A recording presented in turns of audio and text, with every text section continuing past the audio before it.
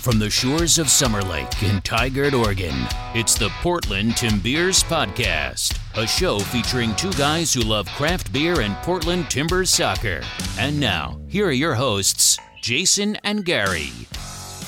Tim Beers. I'm Jason. And I'm Gary. We're the Portland Tim Beers. We talk about soccer, beer, and pretty much whatever else we want. How you doing, buddy? I'm doing pretty good. Pretty good. How about you? Yeah, I'm living the dream. Standing here looking at about 5 pumpkin beers. 5 pumpkin beers, yep. It's almost Thanksgiving. Yeah, it is. Pumpkin pie, pumpkin beer. Pie, yeah, pumpkin pie beers even. There you go. Yeah. Well, you have 2 that one you brewed, one a buddy of yours brewed. Yep. And I'm staring at Wayfinder's Pumpkin Ale, I believe a Rogue Pumpkin Ale of some sorts. It's about a third of a can. Okay. Sealed. And then we've got the Beer Valley Jackalope Imperial Pumpkin Porter. Imperial, of course. Oh, boy. We got to have one of those. That's got to from our, have at least one of those, right? Listener Andrew. Andrew provided us this can and said, hey, you guys should try this. It'll be interesting. Yes, it will. Yeah. So, all right. Well, crazy time. So we've had a little bit of time off with work and life and all sorts of stuff here. It's been nuts. So let's crack these bad boys. I think today's podcast episode, we're going to kind of reel this thing back, rewind it a bit, and we're going to take a look or listen to our guy over at Hair of the Dog. Yes. Alan, we hooked up with Alan here a few weeks ago, or I guess a month ago. Yeah. Now. Yeah. And, over a month, actually. Treated us like kings, but this is part of the Legacy series where we wanted to really dig into some of the originators of the Oregon beer scene. Yeah. So Alan is one of those guys that was one of the key people that helped found Oregon Brewing, and you're going to get that out of the interview. So as we're cracking beers, why don't we take a listen to the first part of the interview? Sounds good. All right, it's Jason from the Tim Beers here, and we are here at Hair of the Dog. So we've been talking about this as something that we've wanted to do, Gary and I, for years. And so we are here with the legend Alan at Hair of the Dog, and sitting in the brewery enjoying amazing beer. So I have a nice glass of Adam sitting here, and the boys have their own Hair of the Dog here, as well as they're eating burgers. But Tim is here, Gary's here. Alan, thanks for having us out, man. Oh, you bet. Welcome, everybody. Absolutely. So this is something that we talked about as far as doing a legacy series on the podcast and really capturing beer stories from Portland's early days of brewing. And so we talk about the early days as the 90s. And so we're going to spend a little bit of time asking questions about and learning from you about the beer scene in the 90s and really the early days of Hair of the Dog. So I visited you probably a decade ago out towards the Brooklyn area. For the listeners that don't know, it's kind of east of Powell in the Portland area, and there was this great industrial complex area, and we heard that Hair of the Dog is hosting a Oregon Brewers Festival party, and we're like, we got to go. Like, this has got to be it. So we show up, and it is a zoo. Like, there's a bunch of people, and it's the who's who of beer inside, and so we go in, and I spent a little bit of time talking to you, but I had a true appreciation for this tight, cramped space and the quality of beer that was coming out of this tight, cramped space. And so here we are, several years later, at this new facility that you've built over by OMSI, and it's fantastic. And you're still producing high-quality beers, but now I can find them at Zupans, New Seasons, other places. I don't need to, go searching around the place for them. But thanks again for having us out. Let's talk about how you got started. Early days. Were you a home brewer? I know you were a chef, bicycle repair guy, some other stuff that was there. But you came to Portland. How did you get involved in the beer scene? Well, I was cooking professionally, but got tired of the pressures that are associated with cooking. So I thought brewing would be an easier way to make a living. So in 91, I left cooking industry and started brewing at Widmer. Worked there for a couple years, and my last 8 months there were 7 at night till 3 in the morning. And so I was back to those shitty hours for not much money. And that's when I decided if this is what I was going to be doing, that I really should be doing it for myself. So you're at Widmer. You walk into Widmer. Not a lot of experience with brewing. You're a cook, and they're like, "Hey, we got a job for you." And so, well, they had a brewer's job open, and I brought in some of my home brew. So I fancied myself quite the brewer at the time, but it really had no commercial brewing experience. Okay. But it's very easy as a home brewer to feel like you've got a grasp of beer styles and you know how to brew, and so it wouldn't be any different brewing on, I think at the time they were brewing 30 barrels at a time. Wow. Now I think it's 250 barrels at a time. But we brew here 4 barrels at a time. And so we're very, very small as far as breweries go, but I wasn't very happy making beers that I didn't enjoy drinking. So I thought if this is what I had to do, I might as well be able to make beers that I enjoyed. So, and then you were doing cellaring for them too? Is that what I think I read online? You're doing some of their cellar process? As a cellarman. Okay. And so a cellarman is basically somebody who cleans fermenters. Oh, okay. And so I started filling kegs. The first maybe 6 months I worked there, that's what I did from morning till night, was fill kegs, maybe 300 kegs a day. And then I graduated to cleaning fermenters, and I would clean maybe keg in the morning and clean fermenters in the afternoon. And then I graduated to being the brewer. And so there were 3 different brewing shifts, and I got the less wanted one, which was 7 at night to 3 in the morning. Wow. The head brewer actually enjoyed coming in at 3 and then getting off at 12 or whatever. Well, it's not hot, and it's nice and cool and crisp, and those are brewer hours, right? So going back and forth between those hours it was difficult, and also not really having a family life was difficult. Not that I got much of that working for myself. Yeah. So Widmer, and let's back up to homebrewing. What are you homebrewing? Like, what is the batch that you remember from a homebrewing perspective, and what year did you start homebrewing? I didn't start that much earlier. It was late 80s. I think 88 I started homebrewing. Okay. I made lots of different styles of beer, but had quite a difficult time keeping beer in stock. I drank it as fast as I made it. So I thought if I made stronger beers, they would last longer. And that's kind of when I realized that I never enjoyed that full feeling you get from drinking beer. As a teenager, my friends were trying to see how much beer they can drink, right. And I never enjoyed that feeling of being bloated with beer. But drinking high alcohol beers was something that was different, allowed me to get the same feeling of drinking beer, but not the same bloated feeling. So back in the 80s, as you're home brewing, right? Late 80s, I mean, there's a decade there, but by the time home brewing became legal again, I mean, the ingredients were selective. Where did you source ingredients? I mean, there wasn't a lot of homebrew shops around. No, but here in Portland, F.H. Steinbart was open and still had a great selection of grains. It wasn't, maybe it was a third or a quarter of what it is now. A lot of the grains that we have now are here because commercial brewers asked people like Steinbart's to bring them in. Right. I worked really hard to get Steinbart's to bring in Belgian candy sugar.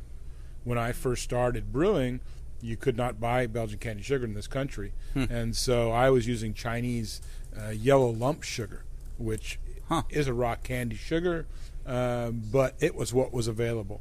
That's fascinating. And so yeast was limited. I remember my grandfather, early investor with the public offerings of Saxor Norwester, and he was so proud of that. But he was using bread yeast and a lot, or Pabst Blue Ribbon type yeast that he was buying from F.H. Steinbart's. How has yeast changed over the years? Well, Y Yeast, a great yeast lab here in Oregon, was opened at that time. One of the founders of Y Yeast was also one of the founders of Full Sail Brewing, or Hood River Brewing as it was known originally, and that was in the mid-'80s. And so Y Yeast has been available since I started home brewing. You had all those yeasts available. Wow. And so you came from California, Hawaii, and then to Portland. Talk to me about that transition. How did you end up here? I moved to Hawaii when I was 18. Okay. It was a fun experience, but it was short-lived. I moved here when I was 28, I think, and went to culinary school. And so that's the reason I moved to Portland, was to go to culinary school. And I had imagined that I would actually leave Portland after school and possibly work on ocean liners, traveling the world, or do something that famous chefs do. But Portland was such a beautiful city and really had so much to offer that I never thought twice about leaving after culinary school. Were you brewing in home brewing in Hawaii at all? Or No. No, none of that. Okay, so it was after you got here to Portland.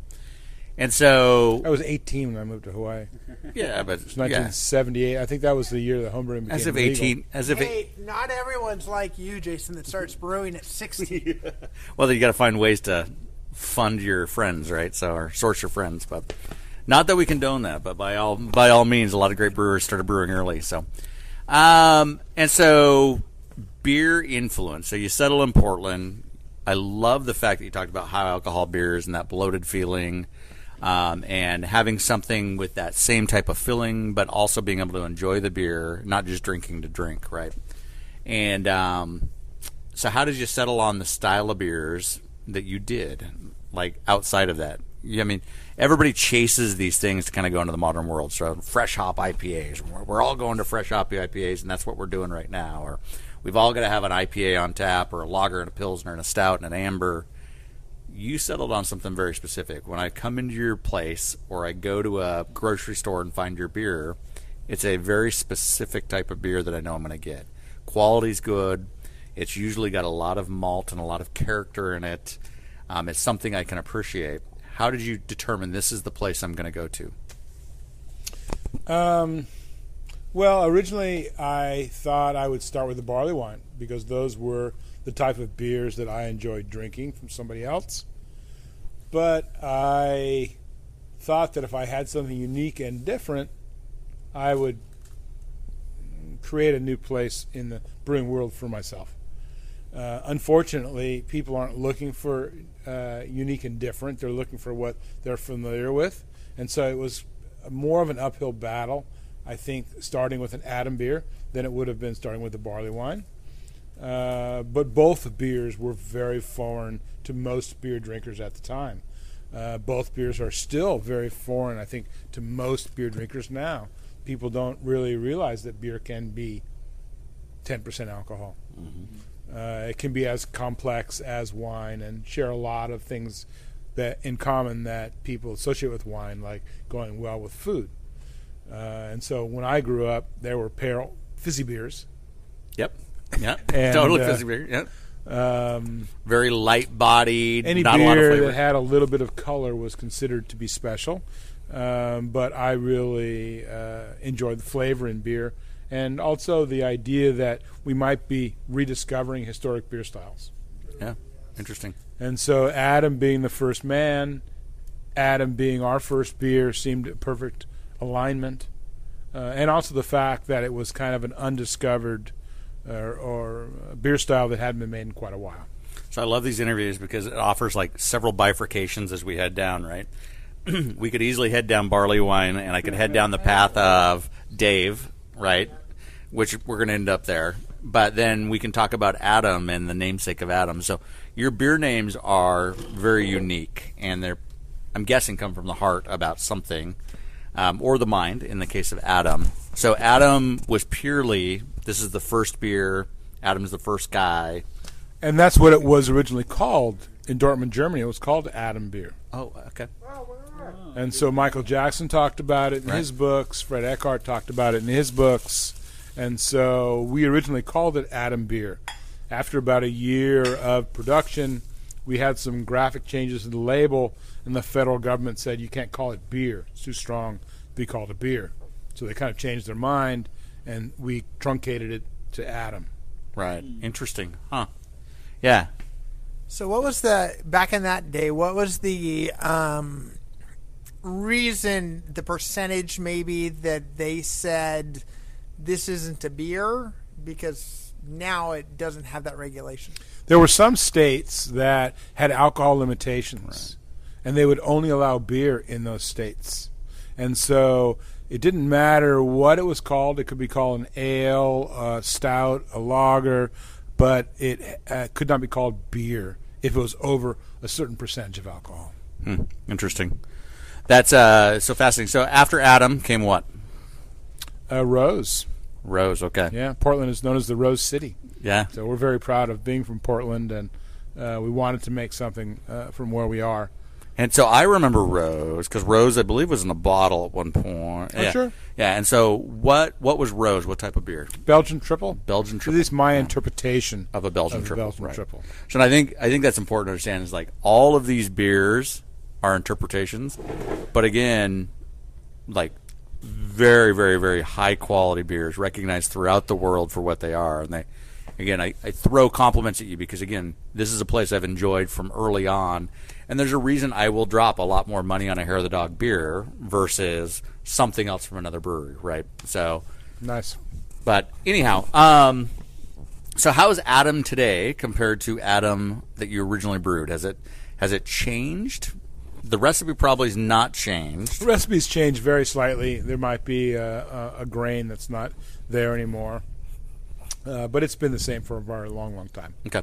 So does it taste the same to you? Is it different? Is it subtly different? How does it deal with production? I mean, your production size has changed from those days? Production really size hasn't? is still the same. We still brew 4 barrels at a time. Okay. And that was a conscious decision. There was a time where we could have invested in a larger brew house, but, that could have changed the flavor, potentially. And you can't just get one of the pieces in the brew house bigger. You have to get all the pieces, and then water handling has to be bigger. And so instead of getting a bigger brew house, we've just invested in labor. So we brew 5 times to fill up one of our fermenters, and potentially we could have a brew house that would fill up a fermenter in one brew. So it would take a lot less time, but we'd end up spending money on equipment and paying money to the bank, and it would also change the flavor. Who's got that late night brew shift? Right now, my son Isaac has. Who gets the shift? My son does.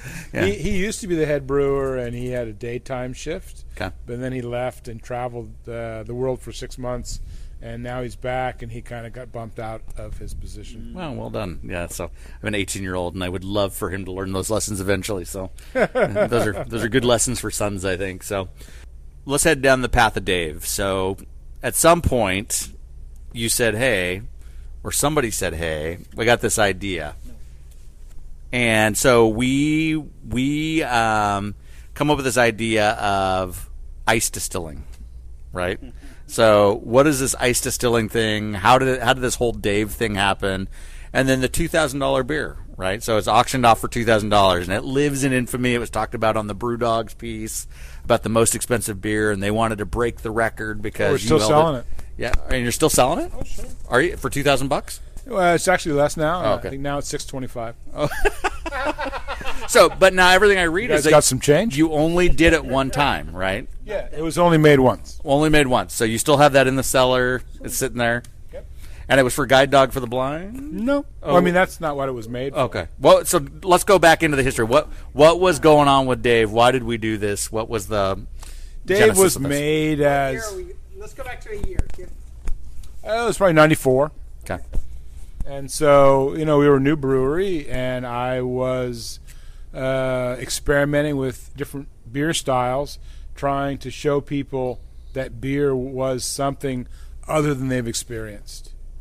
And so we're here in Beervana, where we have, I think at the time there was 10 other breweries in town, lots of things going on as far as beer goes, but nobody was really pushing the envelope with what is now known as extreme beers. And so we made this beer as a teaching aid. It was something to show people that beer can be something they hadn't imagined. I would do a normal tasting in my brewery when people would come to visit with the beers, 4 or 5 of the beers that we were making. And then after we finished the tasting, I would taste them with Dave. And it was to show them that even though they were impressed and surprised by the 5 beers we'd already tasted, there was something that could impress them even more. Always better. Yeah.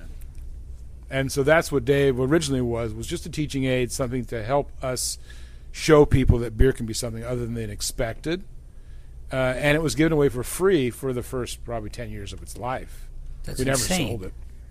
So, quick question on that, though, is when you look at distilling laws and the way they classify certain things, in today's terms, you can't do what you did back then. Yesterday's terms, you couldn't do it either. Oh, so you pulled it off, Yeah, though. so that's why we don't talk about it.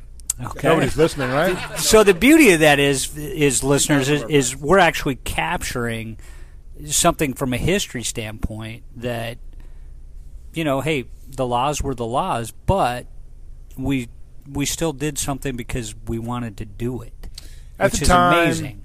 There were a few breweries. Ice beers actually were quite popular. Red Dog from Canada was ice beer that was brought into this country. And in Canada, it was actually frozen to be stronger than it was. Right. But the version that was made by Miller in this country was frozen and then let thaw again. So they weren't increasing the alcohol content by freezing. And so the ice beers became a very popular thing, but they were either watered down and frozen back to their original content or frozen and let thaw again. So they were not increased by freezing, but there was a freezing component to their production. So those beers were more sizzle than steak. I was trying to make something that was definitely meaty and Yeah, for the listeners, and what we're talking about is you freeze a batch of beer, you pull off the liquid component after you freeze, essentially removing water. And then from there, you did it 3 times, if I'm not mistaken. With Dave, yeah. With Eve Dave. is just once. Yeah, and so with Dave, you did it 3 times. So each time you're freezing, pulling off liquid. And Dave ended up at 29%? Close. Yeah. Yeah. We ended up with about a third of what we started with. Okay, and then Eve was... just a single Was Eve freezing. Was Eve's evolution Adam? Because they all started with Adam, right? Started with Adam, yeah. Well, and so the ice beer itself, so Guide Dog for the Blinds or something like that was the funder for that. The first time we sold it was to people in line at our anniversary sale. Okay. We had hundreds of people in line. We passed out tickets and then picked, I think it was our 10th anniversary or something like that, a certain number of tickets. And those people could buy the beer. I think it was $80 a bottle at that time. And then the next time we sold it, we did a kind of a charity fundraiser. It wasn't for Guide Dogs. It was for somebody else.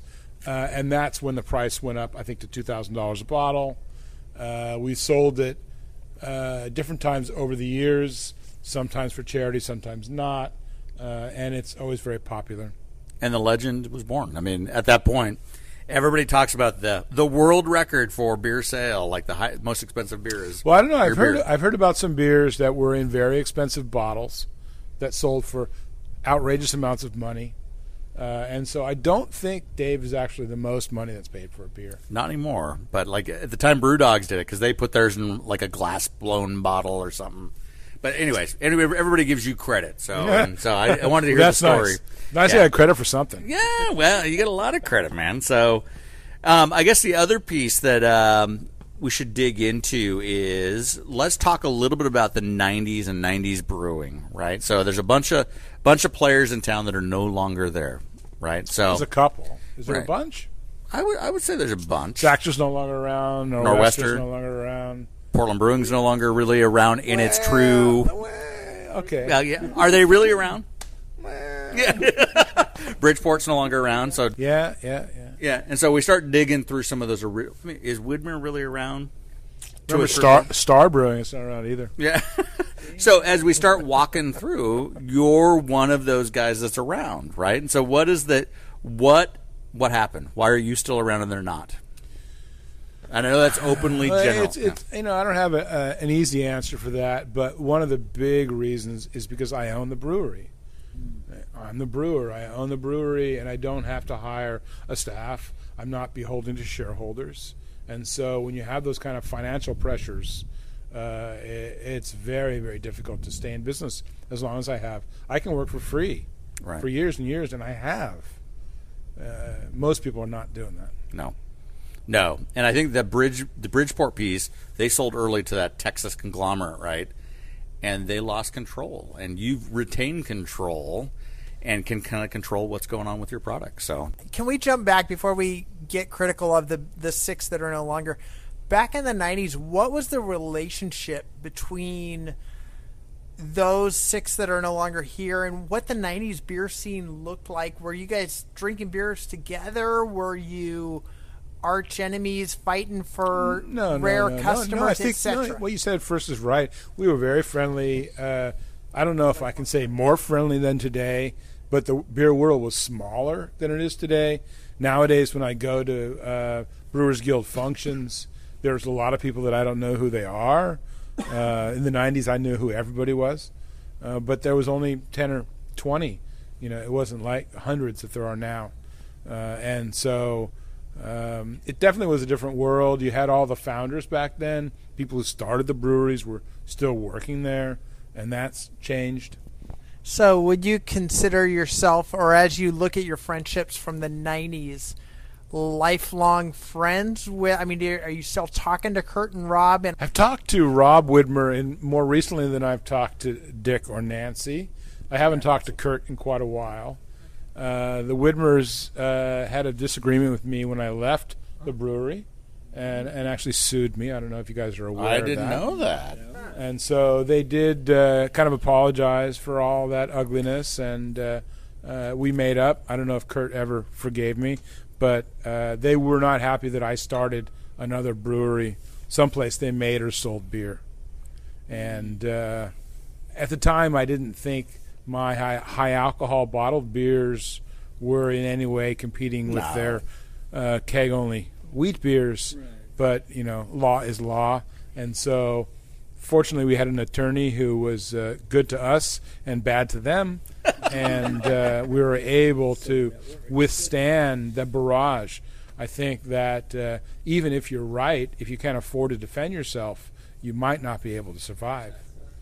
And so we've been very fortunate a few times over the years.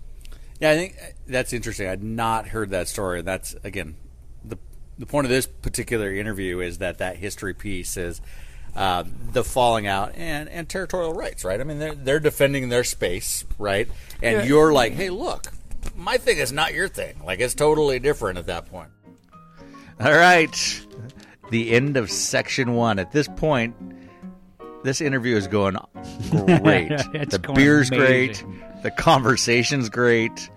But then all of a sudden, Alan gets up and disappears, man. He just walked off. I thought it was the end of the interview. I was like, okay, what did we do wrong? What did we screw up? And he came back with either with pizza that he came back with, or it was more alcohol from his I believe it was both. Stash. Yeah, so we got a special edition beer and a special pizza, and we got this fantastic pizza. Yes. Fantastic pizza, which we needed the dough and the cheese and the protein because there was a lot of beer being drunk at that point. It was flowing. Yeah. Well, let's do a little business here before we jump into part 2 of this thing. So, okay. We've got beer news. So let's pause out and listen to beer news. We interrupt our program to bring you a special broadcast. Beer news. This is topics in beer that have hit the news cycle or things that we find interesting in beer news. So only a few things, man. So, I mean, we haven't been on for a while, and you'd think there'd be a ton. You would think. Yeah. But I pulled 4, and count them, kids, 4 articles. So, Brewbound's got Brooklyn Beer Company is producing a non-alcoholic beer.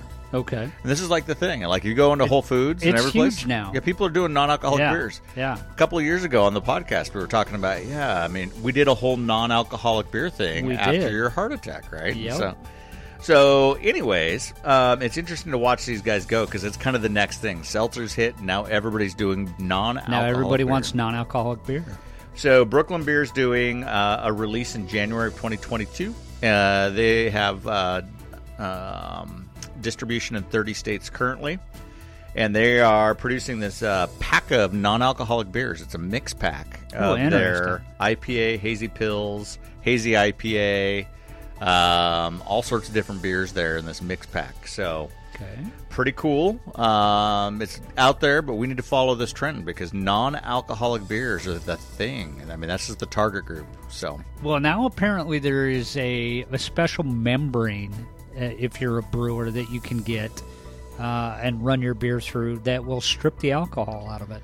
Yeah, I got to wonder, because when we were drinking non-alcoholic beer, it was like the taste was not great. Yeah. And all of that. And we were like, how do you make a good beer that has like good taste, good malt character, but has no alcohol? There's a company out there that is making a special membrane now that supposedly strips only the alcohol out, not the flavor, color, nothing else. That's insane. Yeah. Insane in the membrane. There you go. All right. Shiner. You familiar with Shiner Bock? Shiner beers? Yeah. They, today, did you know today is National Pickle Day, 11/14? Oh, it's your favorite day then. My favorite day. Freaking pickles. So we should have done pumpkin beer, pickle beers. So Shiner's doing a dill pickle hard seltzer. It's a release today. That didn't even sound good. It's part of their Straight Shooter series. And so be looking for the Oracle Pickle Hard Seltzer. But National Pickle Day, folks. You know, I like pickles, but that just doesn't even sound good. All right. News story 3. Ecliptic opening the Moon Bar. The Moon Bar, like on the moon? On the moon. So it's like crater and moon themed. You go inside and it's like crater and moon themed. It's in the old footprint of Base Camp Brewing. So really, yeah. So Base Camp went out several years ago, and so John acquired the space, and he's turned it into the Moon Bar. You're going to be drinking beer at the moon. Now, like Base Camp, is that the one right at the base of Mount Hood there? No, Base Camp was over in Southeast, kind of over by Hub and some of that stuff. Now I know what you're talking about. Yeah. So you got to be 21 and over. The other drink beer on the moon. Main bar that they've done where the brewery is over there in Northeast Portland is still open to families. They're doing most of their production brewing there. Okay. This will be smaller brewing. This will allow them to really focus on beers for their tap houses and their bars. But it's going to be 21 and over in order to get a ticket to the moon. So interesting. We got to go, man. That'll be good. We got to see what it's like. We got to go to the moon. Heck yeah. All right. Final story of the night. Loyal Legion opened up Saturday. Okay, it's not the final story, though. Uh-oh. So Loyal Legion opened Saturday in Beaverton and Holland Farmington. This is across from Ex Novo, kind of where Breakside's going to be opening their beer hall. Yeah. So it's in the old dance studio. What is that dance thing? Arthur Murray Dance was on the corner there. Okay. Loyal Legion is known for a crap ton of taps. So they have 99 taps in this place. Holy smokes. As well as a full bar and the whole thing. So, and they kind of pride themselves on their beer selection. Interesting. So Raindrop's got competition down the street. Yes, they do. You got a bunch of beer stuff just popping. But remember, the guy at Raindrop focuses on hard-to-get Oregon beers only. And very small breweries as well. So that'll be interesting to see how that plays out. What do you got, man? Well, the fifth thing, I saw it on, I believe it was LinkedIn. Bell's Brewery, one of the bigger breweries in the nation, just sold out. Oh, who did they sell out to? They sold out. I don't have my phone on me right now, but they sold out.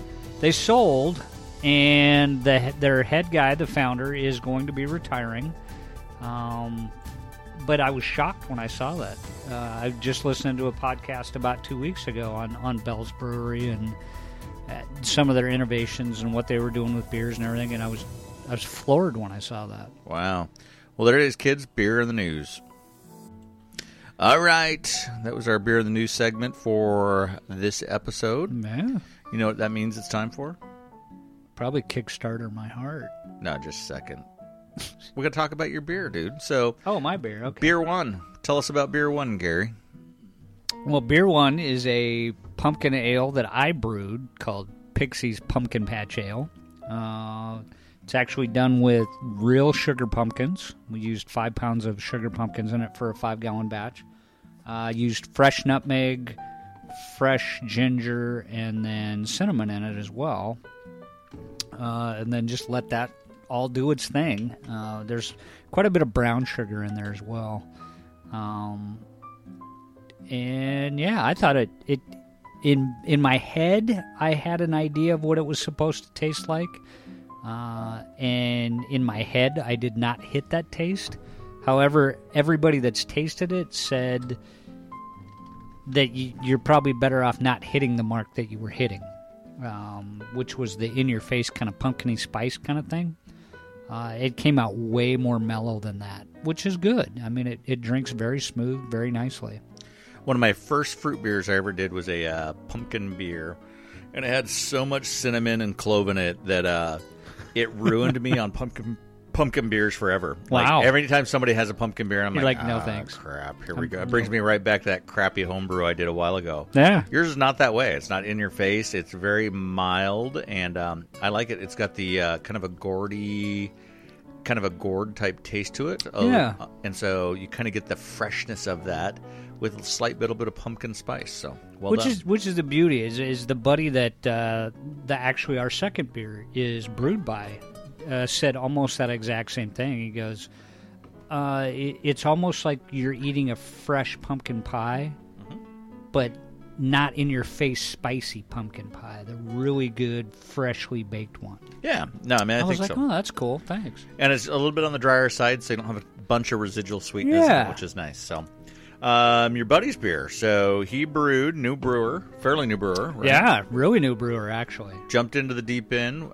This is an extract/grain beer. Yeah, he did a partial grain recipe that's extract, and he used pumpkin spice in the mixture. And he warned me. He goes, when you taste it, it's going to be in your face pumpkin spice. And that's exactly what it is. It's in your face pumpkin spice. But it to his credit, it actually came out really, really good, in my opinion, for an extract beer. Yeah, no, I mean, it's good beer. And again, I love the fact that a guy that's fairly new to homebrewing is like, you know what, I'm going in. I'm making a pumpkin beer. It blew me away. He's like, yeah, I'm doing a pumpkin. You're doing a pumpkin? I'm doing a pumpkin. But there's definitely a lot of spice in that. That's exactly. I was Definitely. like, ooh, but it's clean. I mean, outside of that, you can actually taste the beer, and it's a fairly clean drinking beer minus all the spice. Right. And one of the things he brought up is he's like, that my beer, he's like, you could drink that anywhere from the beginning of October through all the holidays. He goes, I could drink that. It doesn't matter. Festive. Yeah. He goes, my pumpkin beer that I brewed, being Jack saying this, he goes, mine's like Halloween, boom, done, that's it. Because it's that in-your-face pumpkin spice, bam. You probably get away with it I through was like, Thanksgiving. you could probably get away with it for Thanksgiving. Yeah. But, yeah, he But was then it like, falls off. mine's a one-time thing. Yours is a little different. Well done, Jack. Excellent beer. So, look forward to trying similar batches of different types of beer down the road. Yeah. So. All right. Well, let's jump over to your favorite bit, my favorite bit. Kickstarter your heart.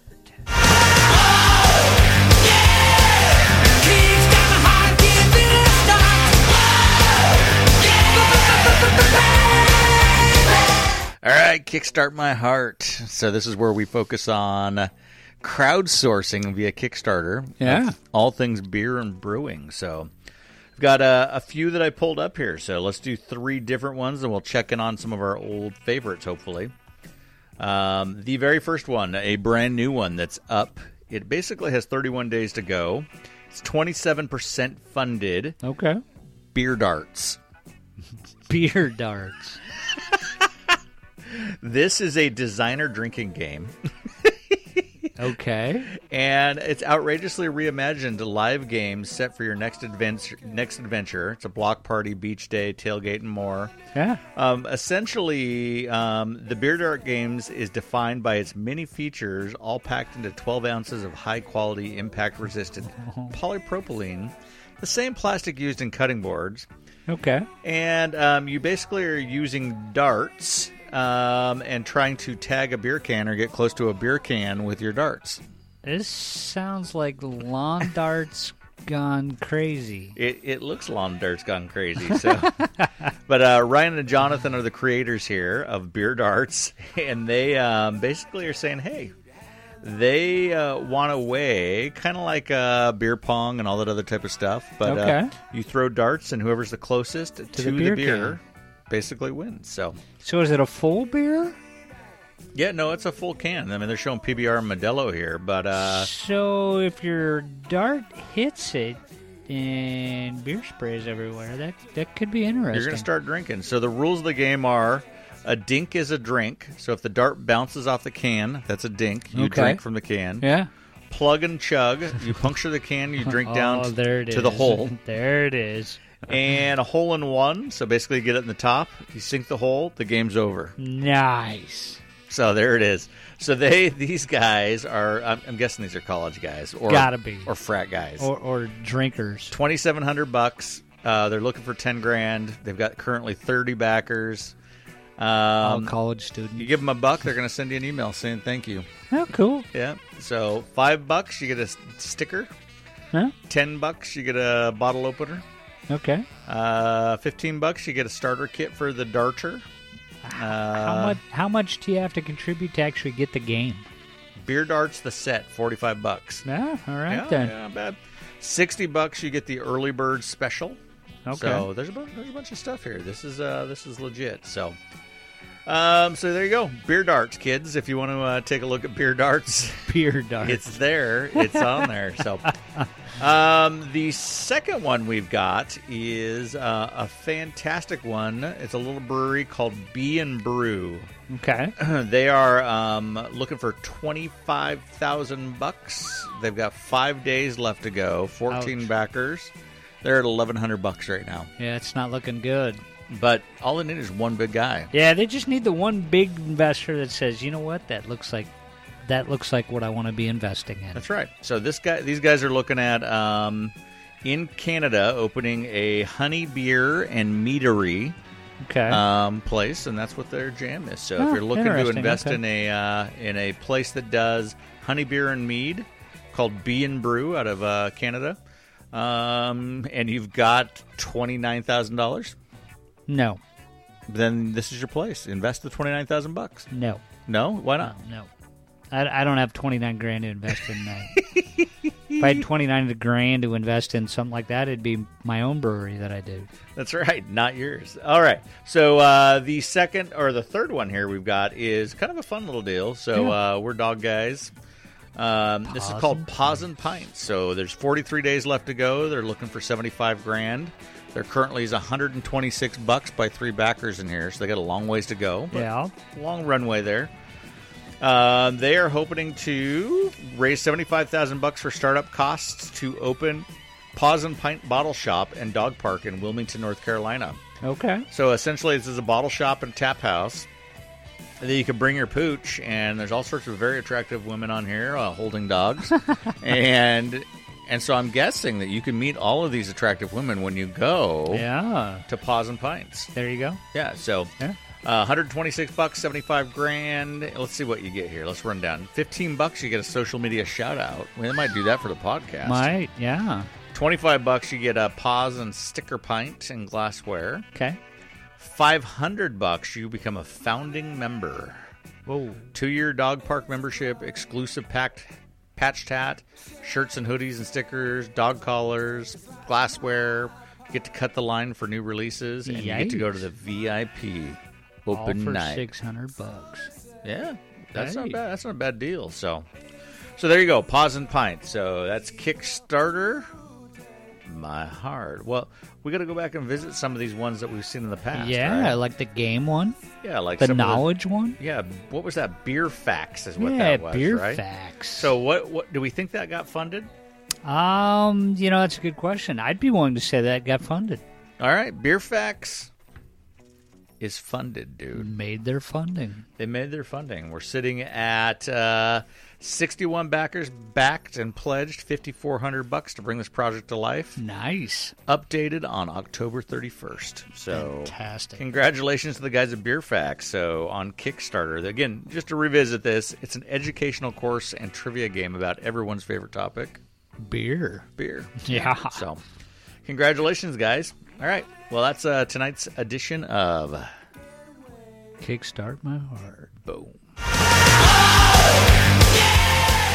All right. Well, that's a good look around Kickstarter. So, it's kind of cool to see what's funded, what's not. Beer Facts. New stuff that's out there. Did you buy Beer Facts? I didn't, but I'm disappointed that I didn't. I know, I am too. So maybe we can find a copy since we've been pumping that. I actually reached out via Instagram or whatever and said, "Hey, we're pumping you on the show here, so we'd love to." I'd love to get my hands on one just for the knowledge involved. I know. So, all right. Well, what's going on beer wise? So we tasted your pumpkin beer tonight. And you've been brewing like a fiend, man. What's going on brew wise? Nuts. Well, I actually just brewed today the Breckenridge Christmas Ale clone that I did last year. It's going to be part of the 5-pack that I'm putting out this year. Actually, I'm doing 6-pack, but one of the beers will be doubled up. But yeah, part of the series. It's a great little winter warmer beer. I think when I figured it out after all the calculations were done today, it's going to be right around 7.5%. So a nice little warmer, still drinkable. But other than that, should be fantastic. What else you got, man? So you did a chocolate raz? Yeah, well, this is the beauty. So the lineup for the Christmas beers that are going to go out into the Christmas present packages is I've got a blueberry, a blackberry IPA that was done in a Kolsch style. So it's brewed like a Kolsch, but ended up being a little heavy on the hops, so more IPA-ish. Then I've got a blueberry smoked beer that was done with naturally smoked malts that were during the fire, when Lion's Head fire went through in Oregon.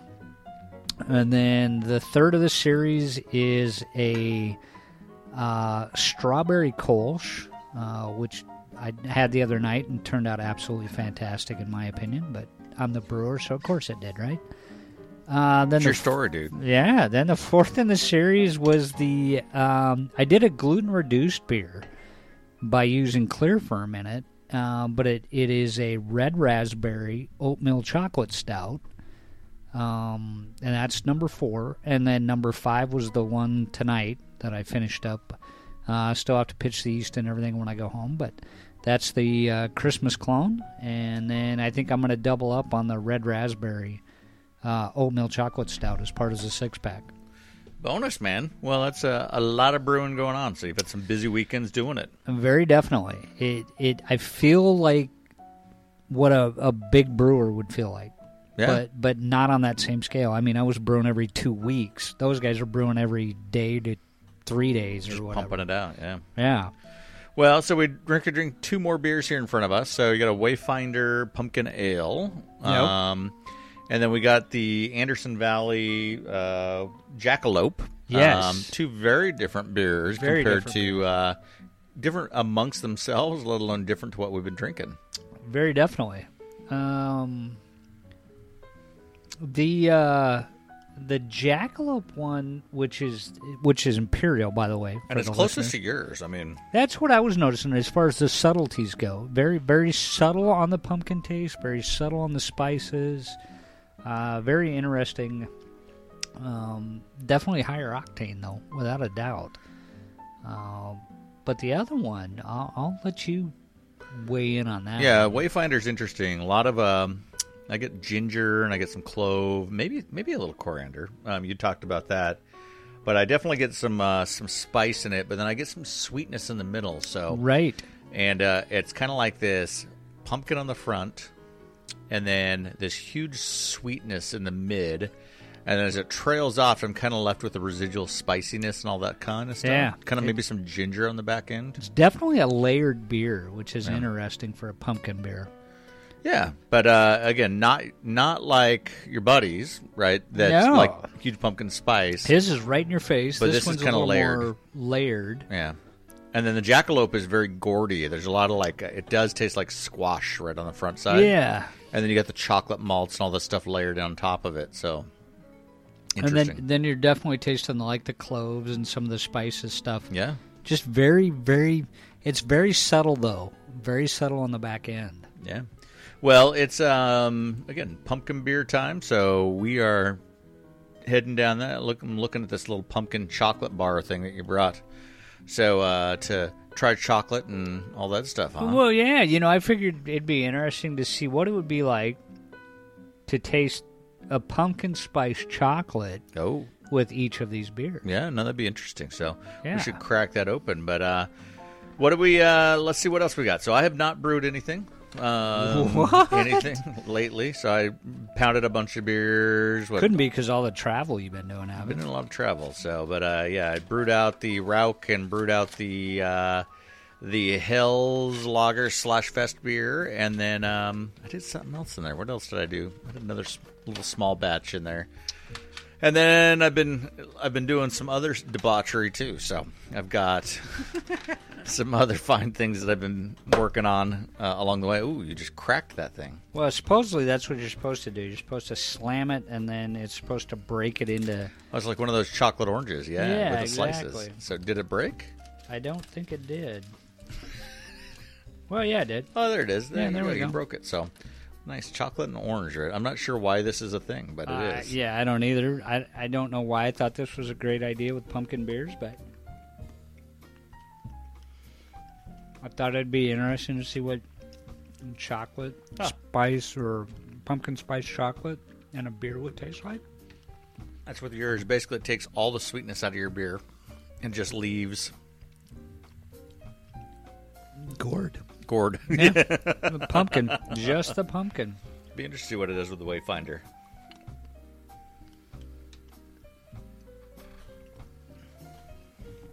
What interesting. Almost get a little bit of a soury, and dry. Yeah, it is interesting. It dried the Wayfinder out. Yeah. Well, interesting little science experiment there. Well, so we got through about 30 minutes with Alan there. Awesome interview. We're going to do a part 2. This is part of our Legacy series. Yeah, so there's definitely more to come with the Alan interview. Yeah, so look for part 2 here in the next week or so. Alan truly educates us on what's going on in the Oregon beer scene, kind of the foundation of a lot of stuff as it relates to the Oregon beer scene in the early days. And then, again, we hope to do future interviews with some of these legacy guys trying to pick up this story. So look for Art Lawrence and some of those guys coming up soon. But, again, part 2 of the Alan Sprint's Hair of the Dog interview coming here in another week. Big thanks to Alan for your hospitality. Yes, very definitely. Treated us like kings. Absolutely. And then Tim, thanks, as always, for the comedy. It's pure comedy. Always. Comedy. Always. So, all right, buddy. Well, let's get out of here. Hopefully record another session next week. I've got an idea of a beer topic that we can do. Ooh. Yeah. We're going to do this thing called Fresh Hop IPAs. Oh, God. I've got all these Fresh Hop IPAs. I'm pretty sure my body hasn't recovered from Fresh Hop Festival, but, Yeah, but, I mean, it's Fresh Hop season, right? Like 60 days ago. Yeah, 60 days ago it was. So, all right, with that, we'll catch you next week. Again, big thanks, Alan. Tim Beers. Tim Beers.